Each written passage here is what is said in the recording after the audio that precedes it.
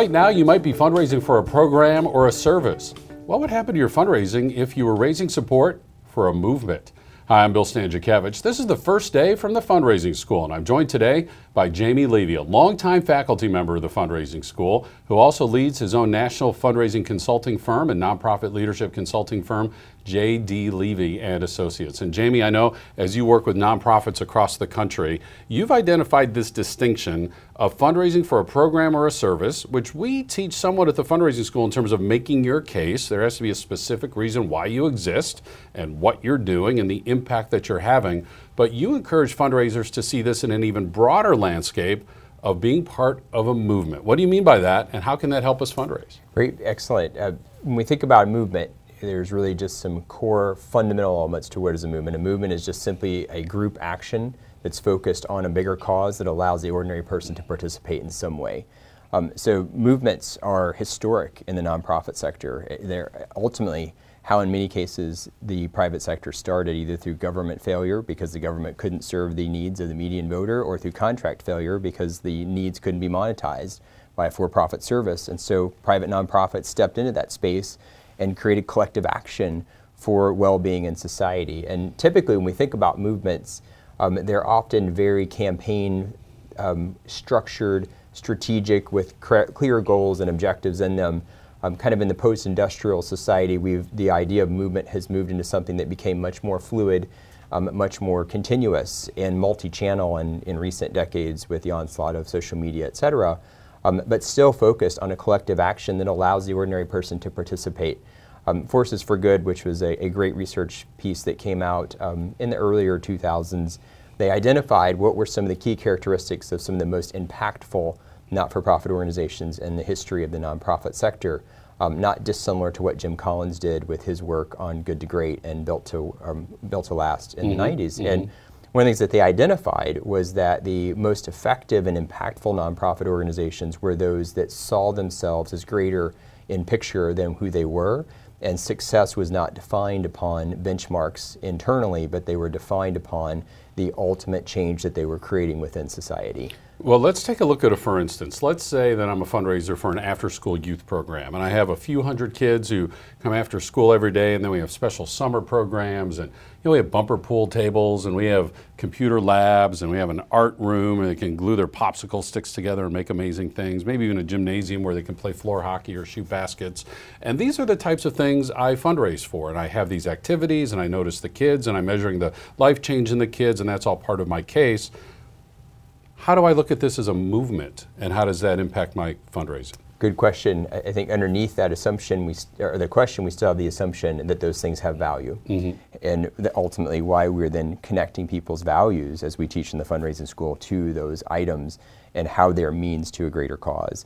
Simon Sinek did a great research on understanding, and maybe you've heard of the Golden Circle, where he really looked at part of the underlying focus of what a movement-based company is, and he studied Apple in that process, and he came to what the Golden Circle, which is the why, what, how circle, and that organizations that were more transactional and service focused were connecting people to the what and the how, but organizations that were more movement-based connected people to the why. And the question that I ask, when we teach at the Fundraising School, when we talk about the case, is I constantly ask people, what's the bottom line rung? Why do I care about kids coming into a tutoring program? Why do I care about whether confidence increases? Why do I care about food insecurity? Those are simply the means to a greater end. I have to understand why those programs matter in order to connect someone's values around them. And so for someone who's fundraising for elements of the picture, it's so important that they take time and begin to ask the question of, well, why does my program matter to society? Why does my program matter to the population that I serve? It's always fascinating to me that, and as you know, Bill, in the Fundraising School, we teach the case so often, but yet when we work with organizations and we review websites, we review collateral materials, the case is still one of the fundamentally most undeveloped components of an organization.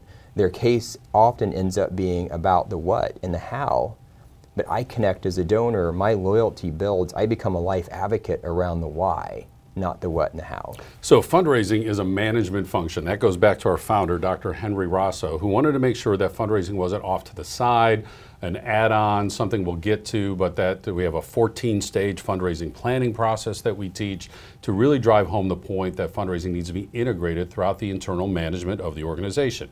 Yes, we're not saying that that goes away, that your internal work remains essentially important. But donors want to know about the why, and we also teach about donor motivations. And there are nearly 8 billion people on planet Earth, and they might have some similarities, but they might have some unique distinctions in motivation of why they might want to support us. How does this focusing on the why tie into connecting with individual donors? Let's talk about individuals more than foundations and corporations. How does this tie into what we teach about making sure we're aligning our relationship with this donor based on their why, as we think about our why in this broader sense that you're encouraging us to take? A really great question, Bill. If I'm focused with the donor on the why, then I begin to understand what their personal vision and aspirations are and how we are part of that realization of their own value. When I'm focused on the donor at a more transactional level, they may engage because the service we do makes them feel good, but it may not intrinsically fulfill them. And when we move into that place, and there's a lot of research on this, but donor fatigue doesn't happen when I'm engaged around something that I love. It happens when I don't understand how I connect at the most intimate places. And whenever a donor begins to connect with the why, they begin to see themselves in the organization. I can't tell you how many times in interviews that I've done with donors, literally tens of thousands of either interviews, surveys, or phone calls where we've interviewed donors on behalf of organizations in the last 18 years. And I've had donors would cry, I've been yelled at, I've had donors hit the wall, I have donors throw chairs, and it wasn't Bobby Knight, because they were so upset that they felt that they were not in a connected relationship holistically with our client, that our clients viewed them as someone who was just on the boat because they were doing something, when our client and the service and the movement that they were a part of was fulfilling intrinsically part of who the donor was. It sounds like when we talk about the what and the how, to use the cynic circle, that maybe is applying to our head. It's information, and we need to have that information, but the why sounds like it's touching my heart, my emotions, my motivation. Is that an accurate way to understand this? And connects them. Yeah. The why helps my head connect with my heart. And so is there one why that I communicate to all the donors? Is there a why that I then tailor and contextualize for each individual donor? Because each individual donor might have a different area of emphasis. It might be that I benefited when I was a child. Maybe my child benefited. Maybe I was that kid back in the day. Maybe it's religious faith. Maybe it's taxes. Maybe it's wanting to be an example in my community, be in relationship with others. We could go on and on. Do we tailor this why for each individual donor, or is it the same why for all of my donors? It's both. We have to first understand the core of our own why as an organization.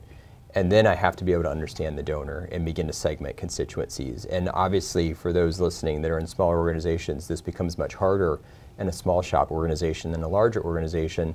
But we still have to make every effort we can to understand intrinsically at a constituent level what is the connection to our why. But I would take that back to the foundation, which is what we teach in the fundraising school. I have to first understand the fundamental why of our cause to even begin to know how to translate that into constituency segment relationships. And so often, organizations don't do that reflective homework to really, truly understand their own why fundamentally as an organization that they can then begin to use as a platform for translation into those segmented constituencies. And Jamie, what you're teaching us today certainly sounds consistent with the definition from our founder, Dr. Henry Rosso, that fundraising is the gentle art of teaching the joy of giving. The art here is the why and understanding how the why connects to the donor. And it sounds to me as if they can absorb that why, if we communicate that well, it helps them experience the joy of giving. Absolutely correct. And the research bears that out. It's amazing. The last 10 years in this field, we've seen so much research that has come out to the point of really becoming donor-centric, understand the donor relationship, which is what we need to do. The beauty of that is that it's not new in the field. It's how we connect relationally as people. And now we understand at a deeper level that our organization, our causes are part of the fabric of relationship. So certainly continue to manage your fundraising shop well. Have your fundraising plan in place. Have those measurements. Hold each other accountable. Engage as many people as you can from your board and your staff and your volunteers and your donors and other constituents who can help you raise money. But do all of that enveloped in this why, the big picture that can connect with donors at a deeper level. You can learn about the art of fundraising in all of our courses, all 16 of our courses in 16 U.S. cities. We try to be about a 4 to 5 hour drive from everybody in the continental United States. And those courses are listed in our course directory, either hard copy or online at our website at philanthropy.iupui.edu/The Fundraising School. And you'll also on our website find out about our quarterly webinars, these weekly podcasts, and also custom training that can come to your organization, your community, your association, not just in the States, but anywhere around the world. And by the way, if you're enjoying these podcasts and you're doing so on iTunes, make sure you like us, put some stars on there, and that'll help spread this podcast to other nonprofit leaders around the world. I'm Bill Stanczykiewicz, and now you are more up to date on this first day from the Fundraising School.